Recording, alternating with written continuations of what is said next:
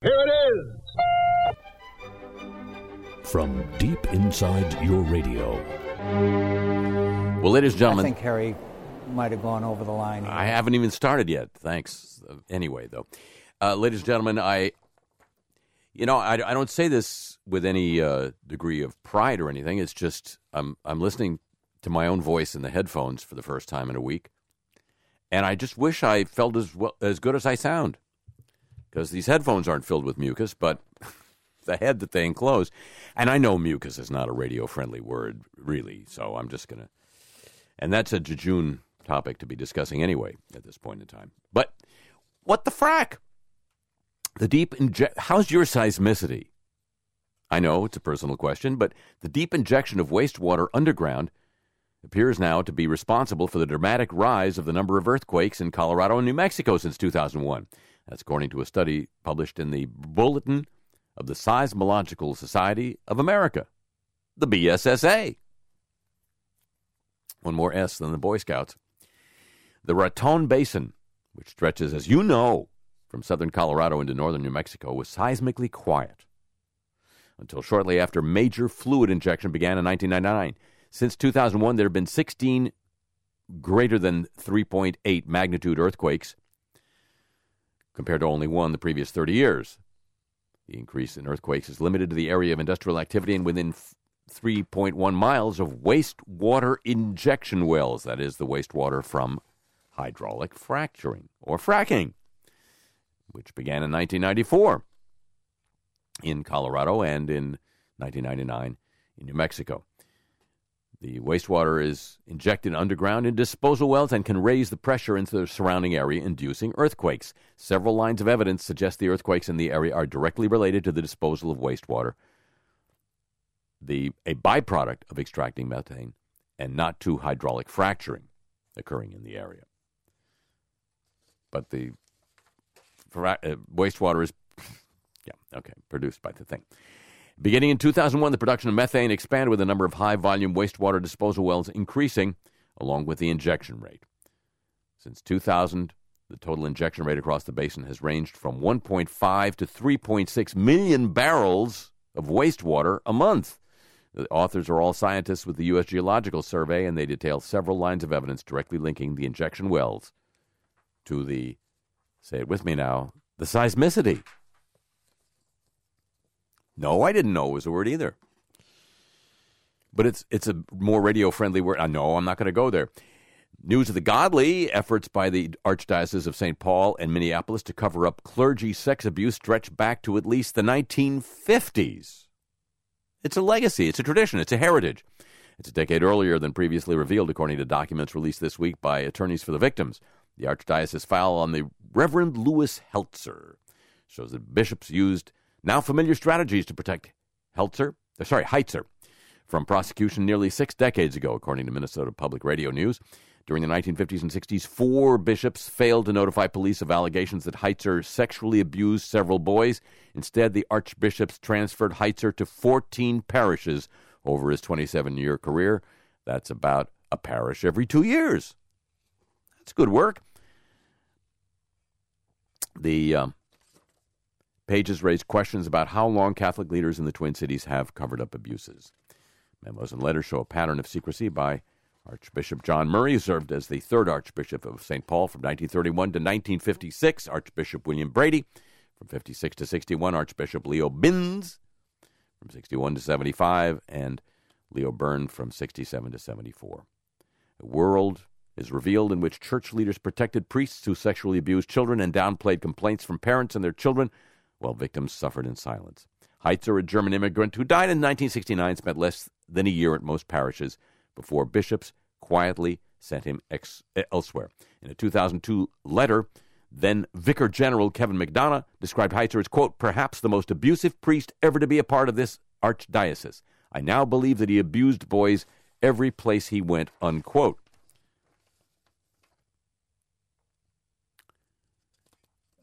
Archbishop John Nienstadt claimed Heitzer was permanently removed from the ministry in 1969, but the documents released this week show that the church never removed him from the ministry for more than a few weeks. In the months leading up to his death that year, Heitzer had been working as a chaplain in Ivanhoe, Minnesota.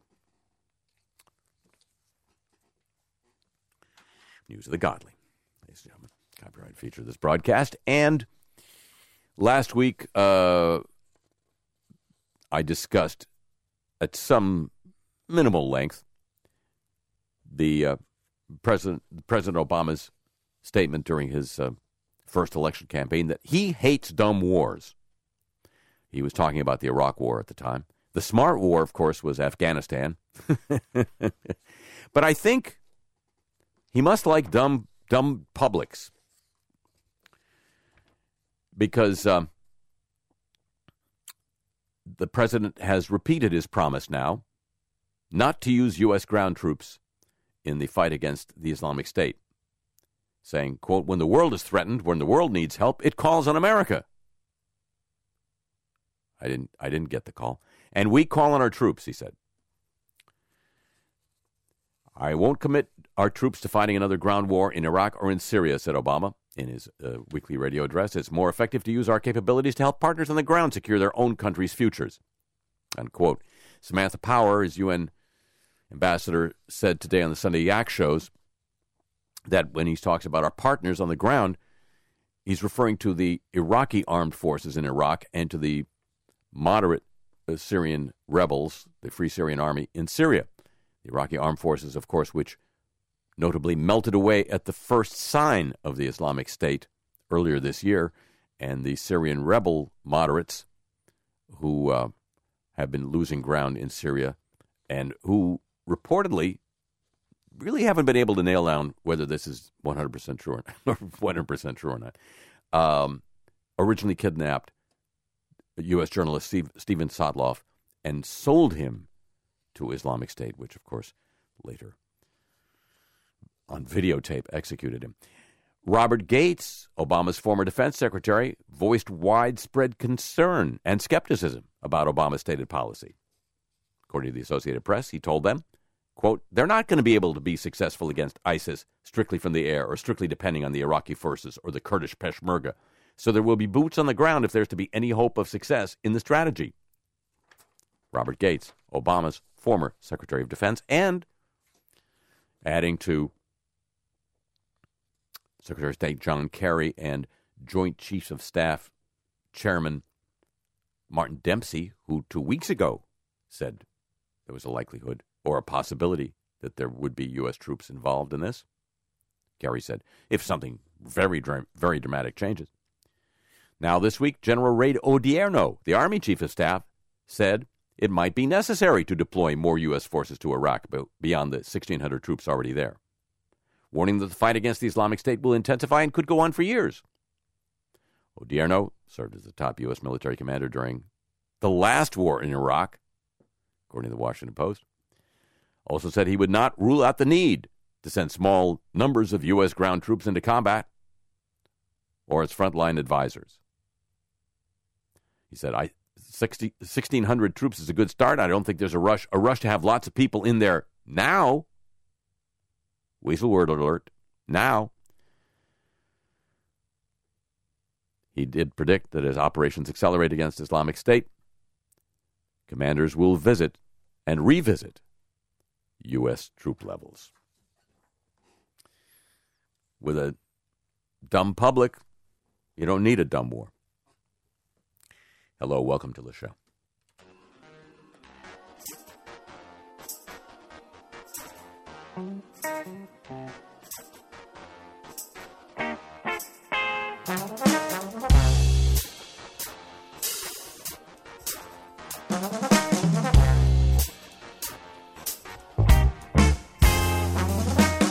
When you say you don't know what to play, I don't know what you're talking about. I've known from the very first day it's inside and it wants to get out. I don't try to sound some other way, cause I'm free from self-hatred and doubt. I'm in touch and my inner child is funky, cause my music is my monkey.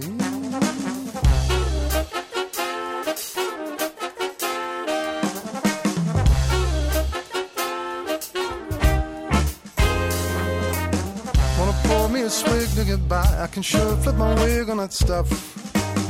Wanna pass me a smoke, can't deny it's a gas of a joke with a buff. Try to sell me a spike to get high. I got to tell you I'm quite high enough. Can't you see I don't need to be no junkie, 'cause my music is my monkey.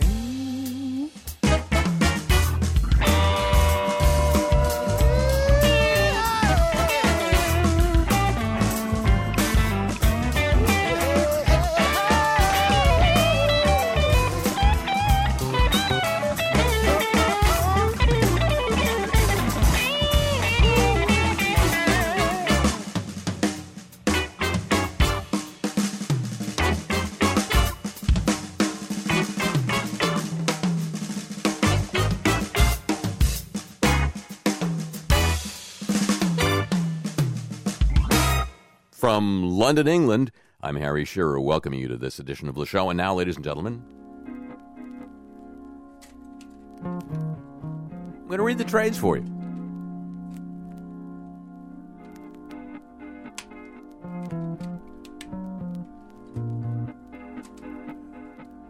Gates funding spurs doubts over public media's impartiality in education reporting. This is from Current, trade magazine of public broadcasting, and I'm going to read it for you, at least some of it, because that's what I do.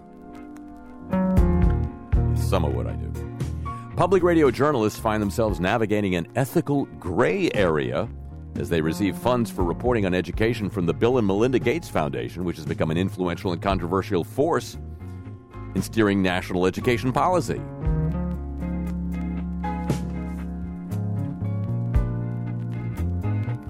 As the funder has continued to back reporting on education issues, it and billionaire founder Bill Gates have increasingly become part of the story. According to the Washington Post, the Gates Foundation has spent more than $233 million to promote national adoption of Common Core standards.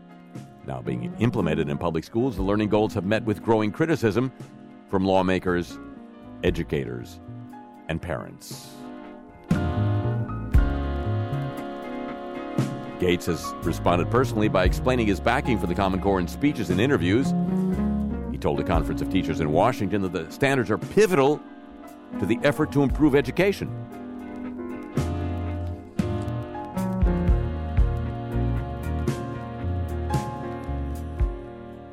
Few funders are as out front on an issue covered by the journalists they support. A case of similar overlap came to light earlier this year when the PBS NewsHour Weekend produced reports about public pensions with funding from a foundation whose co-founder has backed legislative efforts to reduce pensions.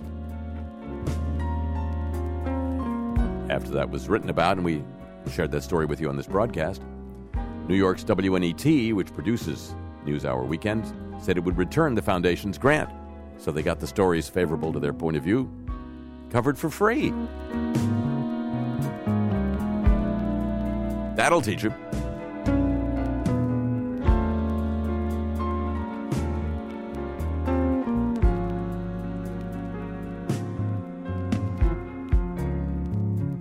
Some readers of NPR Ed, the network's blog collecting its multi-platform education coverage, have suggested that NPR has compromised its reporting by taking Gates Foundation funds. Their comments prompted a forthright response from Steve Drummond, the senior editor overseeing NPR Ed. Funders don't get to pick what stories we cover or how we approach a given beat, Drummond wrote. The simple fact is, though, in education there's going to be a lot of overlap between funders who support NPR and funders who support research and programs aimed at improving schools. Philanthropies are interested in giving their money to the very same people and programs we're interested in writing about. The educators, entrepreneurs, researchers, and thinkers who are doing new and successful things to solve the toughest problems in education. Unquote.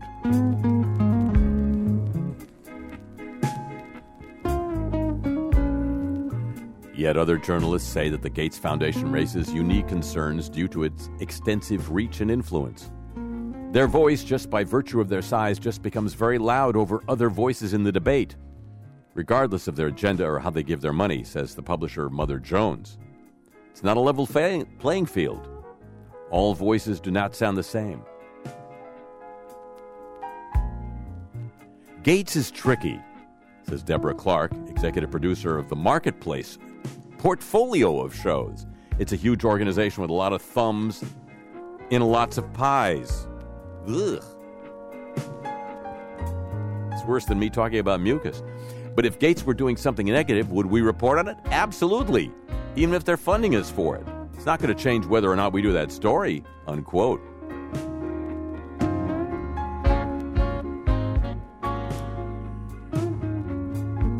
Marketplace has a feature called Learning Curve. With its focus on education and technology, it intersects with another funding priority of the Gates Foundation, which has backed developers of classroom educational tools.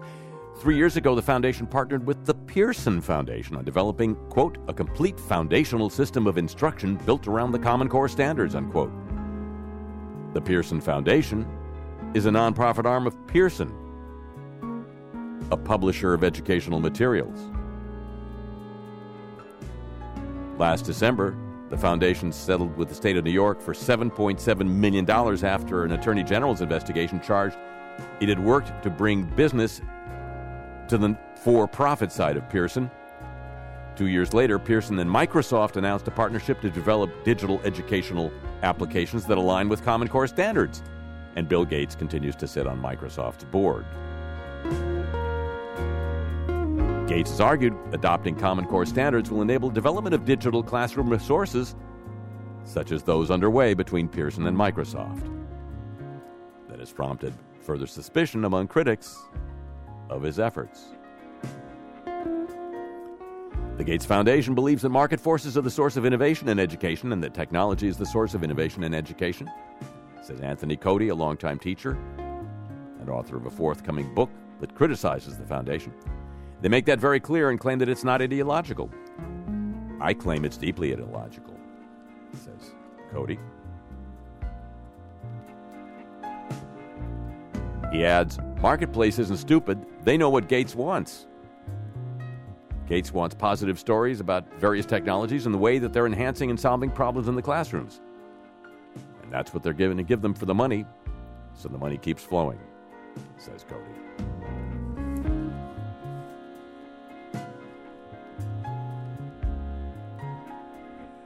Drummond from NPR says, what we can do is be clear and upfront about who we are and what we're reporting on. The word we use for that is transparency. But readers of NPR Ed and Learning Curve and listeners to broadcast pieces may not always realize they're paid for. NPR credits the Gates Foundation in on-air funding credits, but does not specify that its money supports education coverage. And the NPR Ed section of NPR.org discloses nothing about founders.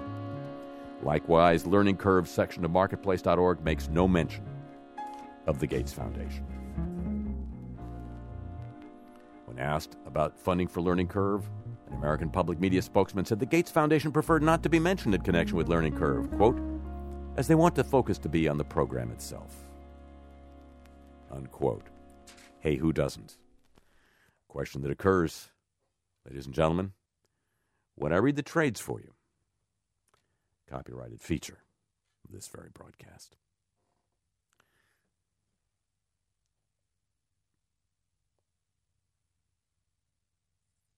I'm just thinking about how nice it would be to be getting some of that grant money right about now, but no. He's not a general. He commands no troops. He's not an inspector. He peeks at no stoops. He's an inspector general. Oh, yeah. Oh, yeah. News of inspectors general, ladies and gentlemen. At a cost of $6.5 million, the United States State Department built 6 telecommunications towers in Afghanistan that have apparently never been used as indicated. This is according to the Special Inspector General for Afghanistan Reconstruction, the CIGAR. In proceeding with the project, the State Department ignored objections to the project from its own officials and from the Defense Department, according to the CIGAR, who sent a letter to this effect to Secretary of State John Kerry. I guess he was busy with other stuff, like building a coalition of the where are they? A coalition of the where are they, ladies and gentlemen. But wait, back to the subject.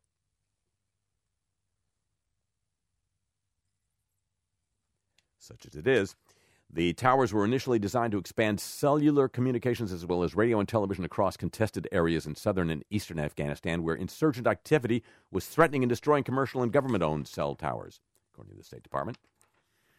Opening and expanding telecom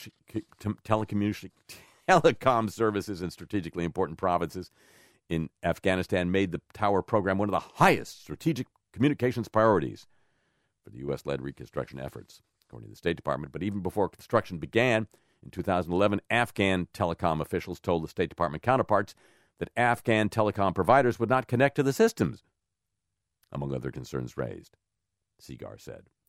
The Defense Department said it didn't want the towers because of the high cost of fueling the towers' generators.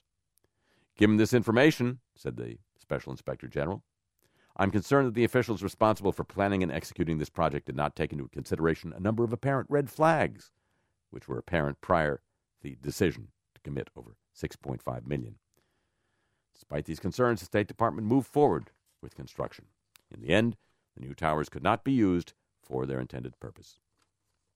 State Department officials turned two of the towers over to the Pentagon, intends to auction the remaining towers. Communications towers, of course, are frequent targets of attacks from insurgents. The State Department said cellular communications providers would not use the towers because their operators were being threatened by the Taliban. Well, who would have predicted that? Man, quelle surprise there. NASA will not meet a goal ordered by Congress to find 90% of nearby and potentially dangerous asteroids larger than 460 feet in diameter, according to NASA's Inspector General. Shortfall comes despite a tenfold increase in NASA's annual budget over the past 5 years to track and assess potentially dangerous asteroids and comets, so-called near-Earth objects, or NEOs, which fly within about 28 million miles of Earth. That's a big neighborhood. The agency's efforts are poorly coordinated, ill-managed, and understaffed, according to the report from the Inspector General. Aside from that, Mrs. Lincoln, how do you enjoy the efforts? NASA estimates it has identified only about 10% of all asteroids 140 meters and larger. That's 460 feet. Given its current pace and resources, NASA stated will not meet the goal of identifying 90% of such objects by 2020. Uh-oh. There's one now. A one-person office manages a loosely structured conglomerate of research activities that are not well integrated and which lack overarching program oversight, objectives, and established milestones to track progress. That doesn't sound good. NASA has found about 95% of the largest and potentially most destructive asteroids, half-mile or larger in diameter. About 66 million years ago, a 6-mile-wide object hit the Yucatan Peninsula, triggering climate changes that helped to say bye-bye to the dinosaurs and most other species alive at the time. A 59-foot-wide fragment of an asteroid exploded over Russia in February of 2013. The force of the explosion matched the energy released in 30 atomic bombs. Those type of events occur every 30 to 40 years, says the Office of Inspector General at NASA. Adding most impacts would occur in the ocean rather than in populated areas. So screw it. Who cares about the ocean? The report made 5 recommendations for beefing up NASA's asteroid detection efforts, including adding at least 4 to 6 employees to help manage the program and coordinating projects with other agencies. Other agencies? Really? If only the Missile Defense Agency had taken a look at some audits, it could have saved millions of dollars on a $1 billion contract, according to the Inspector General for the Defense Department. The agency should have looked at the audits by the Contract Audit Agency of the Defense Department on a bidder's proposal before striking a deal. The report doesn't specify the contractor, but stated it was related to the Ground-Based Mid-Course Defense Program. Wasting money on the Missile Defense Program? You got to be kidding me. I don't need to know any more than that. News of the Inspectors General, ladies and gentlemen. It is a copyrighted feature of this broadcast. There are reports here in the United Kingdom, whence this broadcast originates, that some 22,000, I think was the figure, of British troops that were dispatched to Afghanistan, to Helmand Province, were too fat to fight. I believe was the term used by the British report. Of course, they've been withdrawn now, waddled home, I guess. But it's not just the Brits. 4 years after a group of more than 450 retired U.S. military leaders issued a report called Too Fat to Fight, chronicling the expanding waistlines of U.S. armed forces, the admirals, generals, and others are waging the war anew with a new report that came out this week called Retreat is Not an Option. The new report includes state-by-state data from the Department of Defense showing that a nationwide average of 70% of young adults is likely to be ineligible to join the military for one reason or another. Standouts are Mississippi and D.C., where a whopping 78% would be considered ineligible. The leading medical reason for these disqualifications, obesity. Nearly 1/4 of young adults 17 to 24 are too heavy to serve.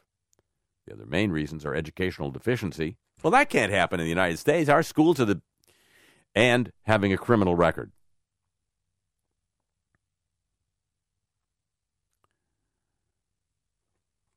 Yes, we can't possibly be thinking about ground troops in Iraq again because our troops are too fat to fight.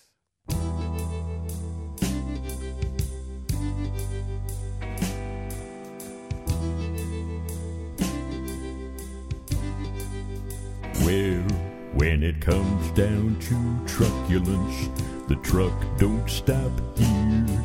I'll cuss out the bad guys at the drop of a beer. I'll talk up America till dawn's early light. Too bad that I'm too fat to fight. I joined up with the army on some kind of dare, but traveling on my stomach, it made people stare. Couldn't fit in my bunk, my camo was too tight. Turns out I was too fat to fight. That's right, too fat to fight. It ain't it a shame? 'Cause war is really America's game. Got bellicose brains, but our varicose veins mirror all too fat to fight. We're all too fat to fight.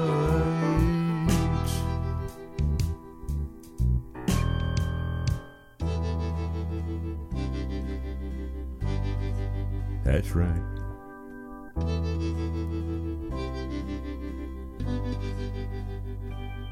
Now the burgers and the fries, the Cokes and ice cream. Well, I thought I was eating the American dream. But when my boots disappeared clean out of my sight, I could see I was too fat to fight. Now shooting and parachuting clean out of a plane, it's not just a job, it's a terrible strain. The few and the proud will carry our might. The rest of us are too fat to fight. That's right, too fat to fight. And it does seem a waste, but building up nations just ain't to our taste. Got bellicose brains, but our varicose veins mean we're all too fat to fight.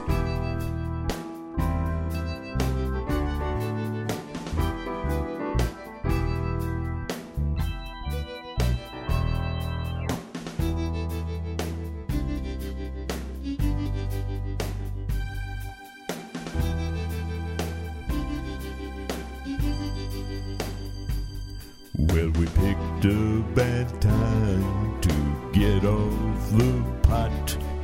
An army of one, maybe all that we got. The bad guys are fast, they're smart, and they're light. God made us too fat to fight. Now one of these days my son will enlist. I'll be hiding my tears. By his mom he'll be kissed. He'll waddle on that drill field and be home by night. Like his dad, he'll be too fat to fight.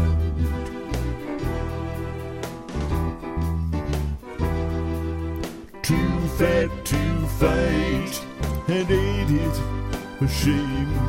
'Cause war is really America's game. We got bellicose brains, but our varicose veins mean we're all too fat to fight.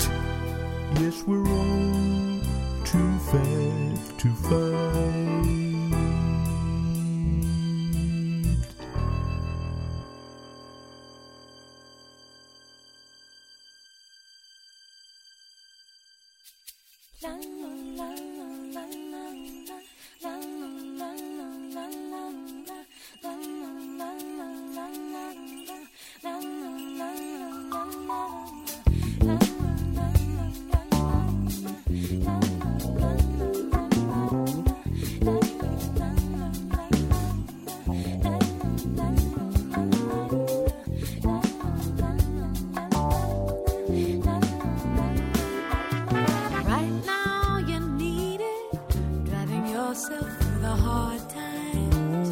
Traffic won't speed up, so you turn the radio on. But it's the same old stuff that just makes you young.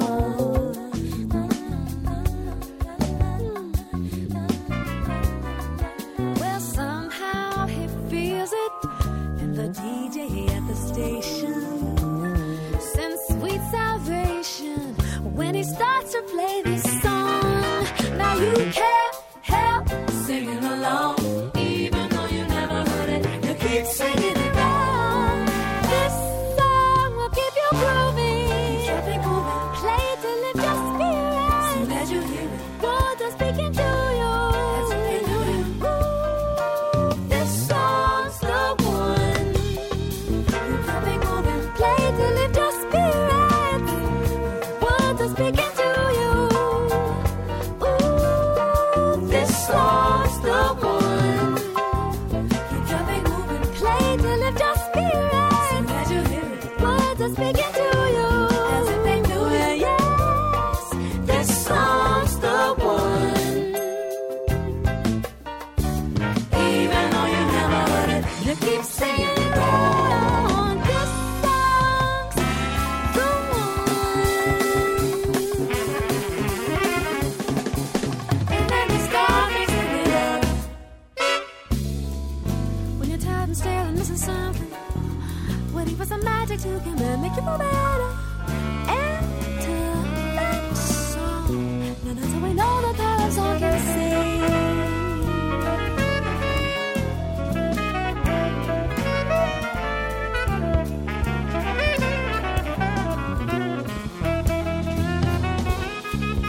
When you're tired and stale and missing something, waiting for some magic to come and make you feel better. Enter that song. Now that's how we know the power of song can sing.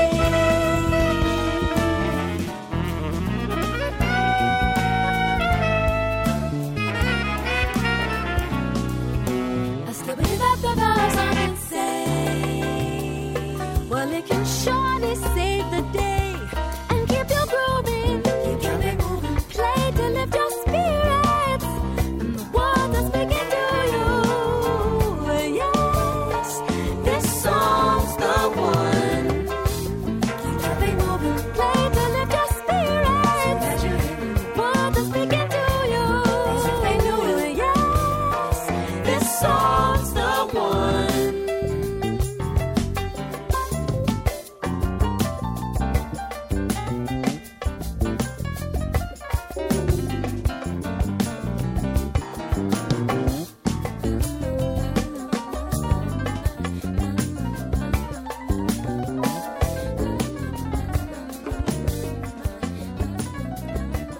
From London, this is Le Show. And now, ladies and gentlemen, the apologies of the week.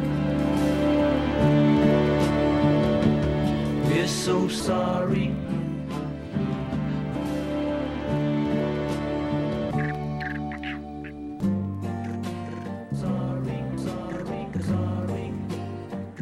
Well, let's start in with Joe Biden. Harry, I don't have to listen to your phone calls to know what you're doing. I know that, Joe. But Joe Biden this week, during a speech to a legal services corporation, Biden referred to lenders preying on members of the military as Shylocks. The next day, he apologized for a, quote, poor choice of words after the Anti-Defamation League criticized him for using a term that is derogatory slur towards Jews. The National Football League plans to work with its players' union to make changes to the sport's personal conduct policy.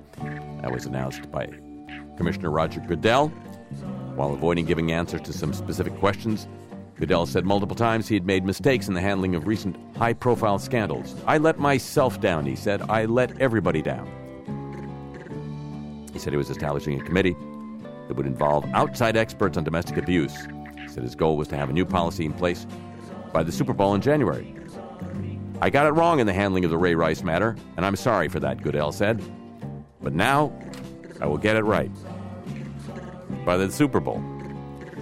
Daylight Bangkok, Thai Prime Minister Prayuth Chan-o-cha this week apologized for an offhand remark that equated wearing bikinis with unsafety for the tourists. Comment sparked international outrage following the murder of a young British couple on an island in Thailand. Quote, there are always problems with tourist safety. They think our country is beautiful and safe so they can do whatever they want. They can wear bikinis and walk everywhere, he had said on television Wednesday. But can they be safe in bikinis unless they're not beautiful, he added.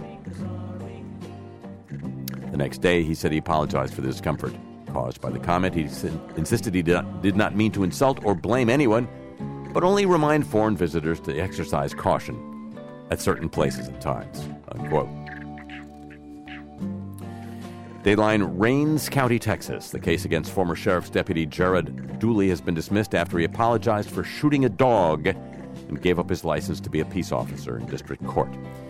Dooley was responding to a burglary call when he shot Candy on April 18th. Candy was waiting in Cole Middleton's truck outside Middleton's home. Dooley was charged with animal cruelty.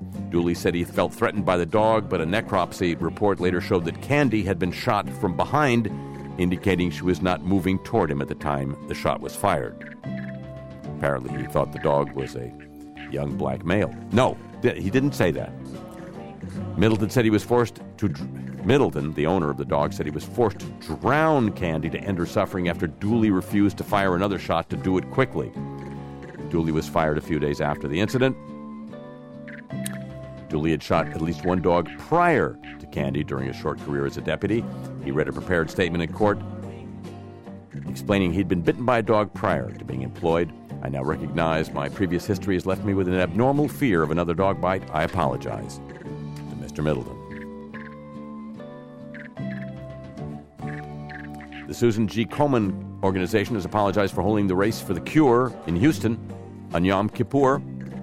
Coleman's executive director told the Houston Chronicle the foundation had learned its lesson following the outcry from the Jewish community.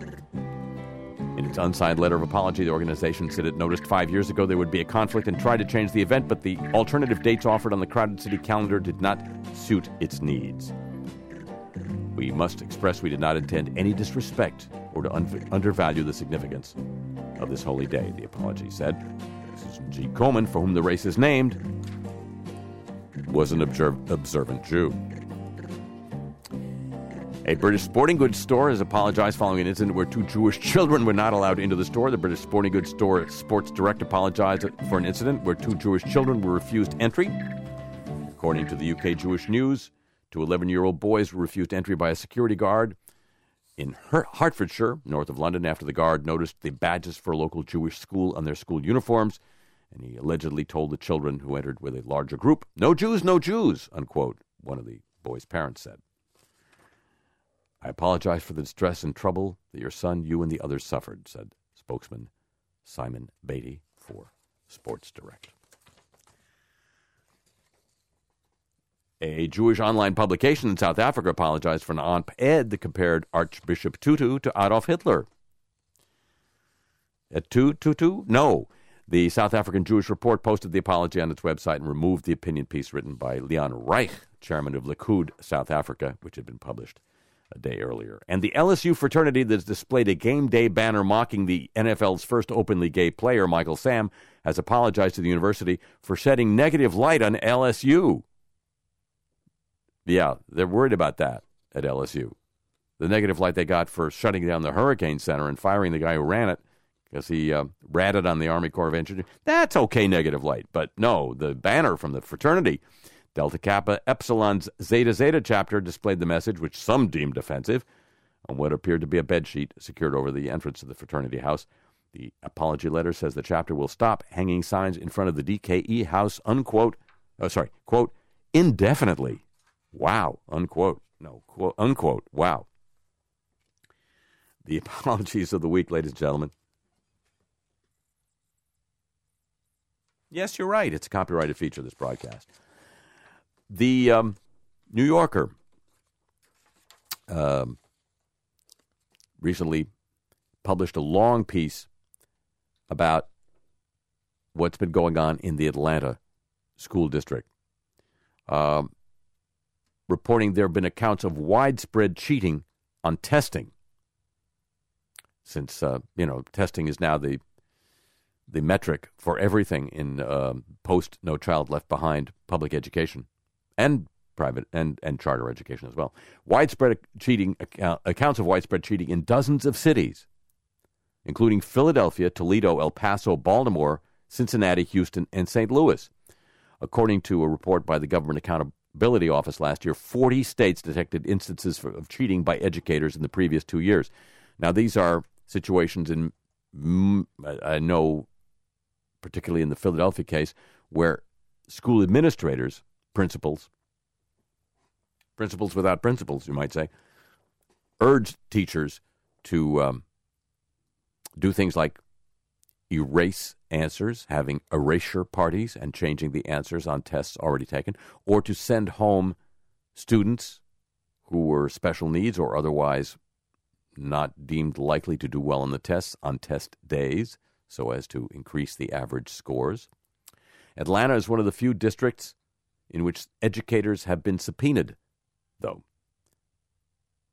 It's hard to find anyone in the system who wants to look under the rock and see what's there, says Jennifer Jennings, a sociology professor at NYU. She noted that even in Texas, whose reform model inspired No Child Left Behind, scholars doubted whether students had progressed as rapidly as the data suggested, since administrators did exempt low-performing students from taking the test and underreported dropouts. Jennings worries one consequence of cheating and other forms of gaming the system is that it interferes with the policy feedback loop, the conclusions we draw about student learning, and the narratives we tell about reform. Given what happened in Texas, she said, the widespread cheating in Atlanta should have been very easy to anticipate.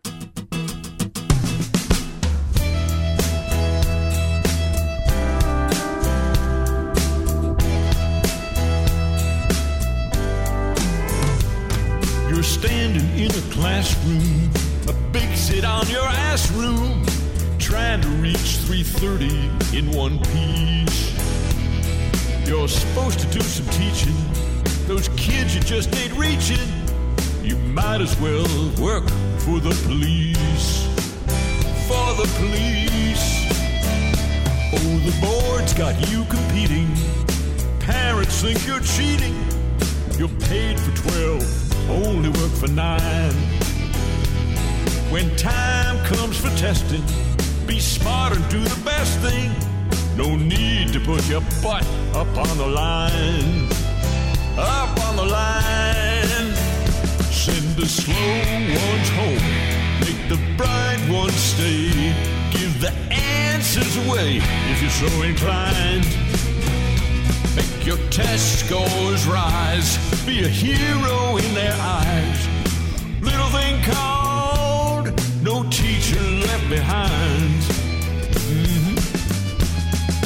Little thing called no teacher left behind. No teacher left behind.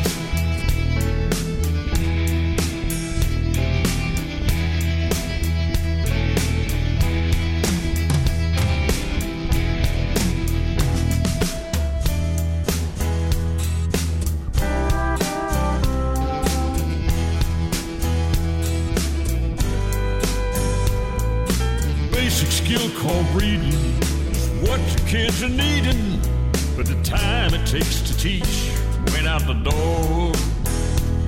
'Cause you need accountability.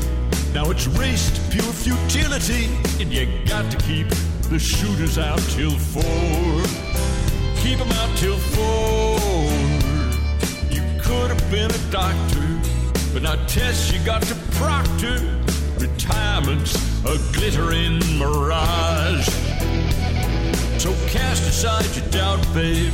You're done doing without, babe. Let that pre-owned hybrid live in your garage. In your garage. Send the slow ones home. Make the bright ones stay. Give the answers away. Then you just unwind. Make your test scores rise. Be a hero in their eyes. Little thing called no teacher left behind. That's right. Little thing called no teacher left behind. No teacher left behind.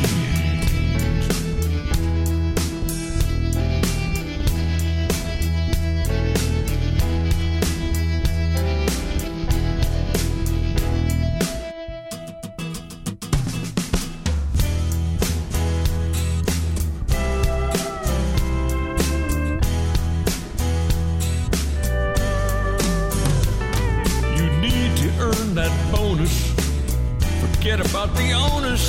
The way it's gotta be, it's gotta be. We'll hold erasure parties. Our school will look like Smarties. We'll be the best from sea to shining sea. To shining sea. Principles are at stake now. We'll let the kids eat cake now. Scoreboard is the way you know you've won. No, it's not like old-time schooling, but it's just the feds we're fooling, and you deserve your moment in the sun. In the sun. Send the slow ones home. Make the bright ones stay. Give the answers away if you're so inclined. Make that test scores rise. Be a hero in their eyes. Little thing called no teacher left behind. Little thing called no teacher left behind. No teacher left behind. Behind. None behind. No one behind.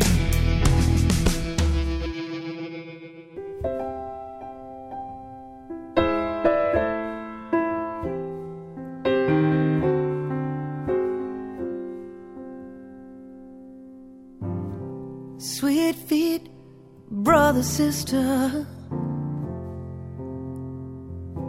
I've watched your fragile features grow. I know all the pain that you retain inside. I'd do anything to make it go.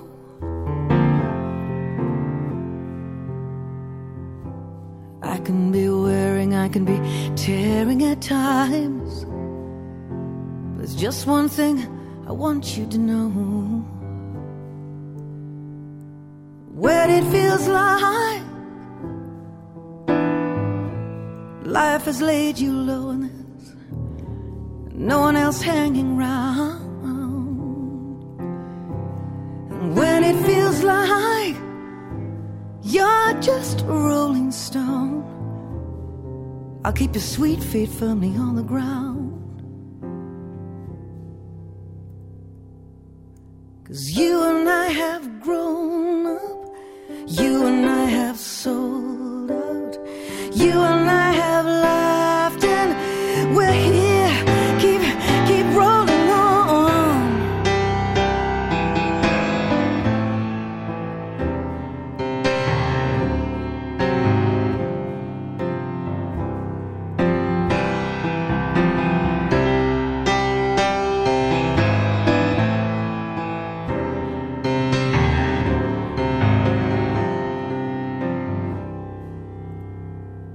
is when you feel like life has laid you low and there's no one hanging around. It's when you feel like you're just a rolling stone. Well, I'll keep your sweet feet firmly on the ground. I'll keep your sweet feet firmly on the ground. Yeah.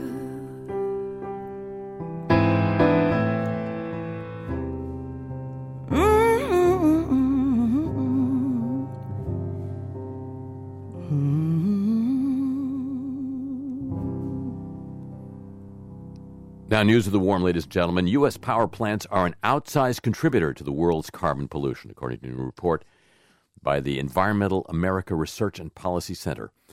In 2012, U.S. power plants added more climate change-causing carbon to the environment than the entire economies of any nation other than China. A relatively small number of primarily older coal-fired plants were the main culprits. The war on coal. Climate change may expand suitable cropland, particularly in the northern high latitudes, but tropical regions may become decreasingly suitable, according to a study published in the open access journal PLOS One by Florian Zabel from Ludwig Maximilians University, Germany, and colleagues. So we may lose more arable land than we gain as warm climate shifts northward.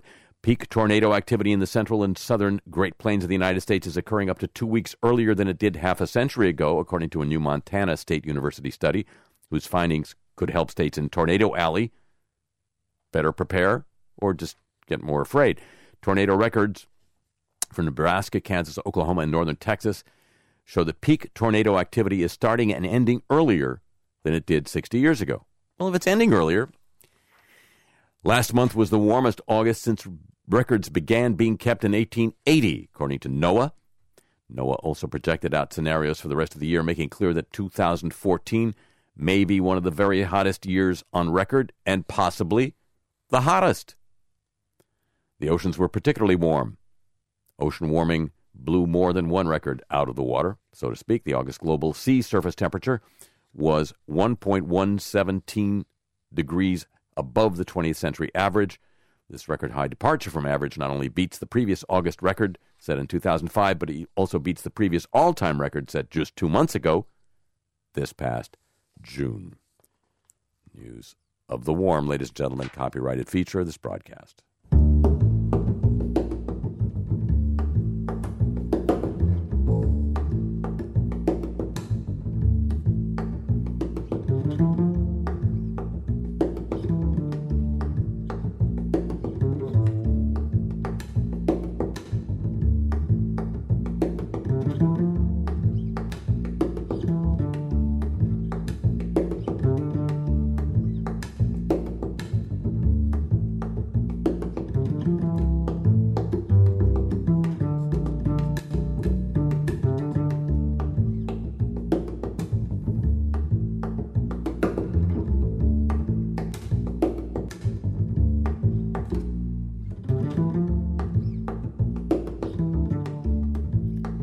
Well, ladies and gentlemen, that's going to conclude this week's edition of the show. The program returns next week at the same time, over the same stations, over NPR worldwide throughout Europe. You send 440 cable system in Japan, around the world through the facilities of the American forces, and up and down the east coast of North America via the shortwave giant, WBCQ The Planet, on the Mighty 104 in Berlin.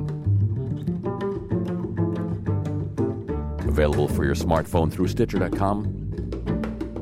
Around the world via the internet at 2 different locations, live and archived whenever you want at harryshearer.com and kcsn.org, and available as a free podcast from wwno.org, SoundCloud, Sideshow Network, and iTunes for free. And be just like noticing that we are going to send more ground troops to Iraq. If you'd agree to join with me then, would you? Alrighty, thank you very much,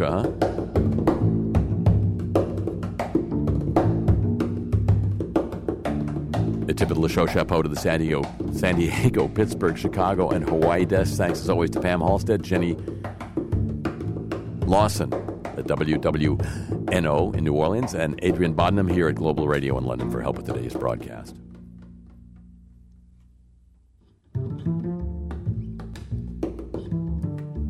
The email address for this broadcast and the playlist of the music heard here on, and Cars I Talk t-shirts, all available for you at harryshearer.com. And I'm on Twitter at the Harry Shearer. I'm going to go blow my nose now. The show comes to you from you didn't need to know that. Century Progress Productions, and originates through the facilities of WWNO New Orleans, flagship network for the Change is Easy radio network. So long from London.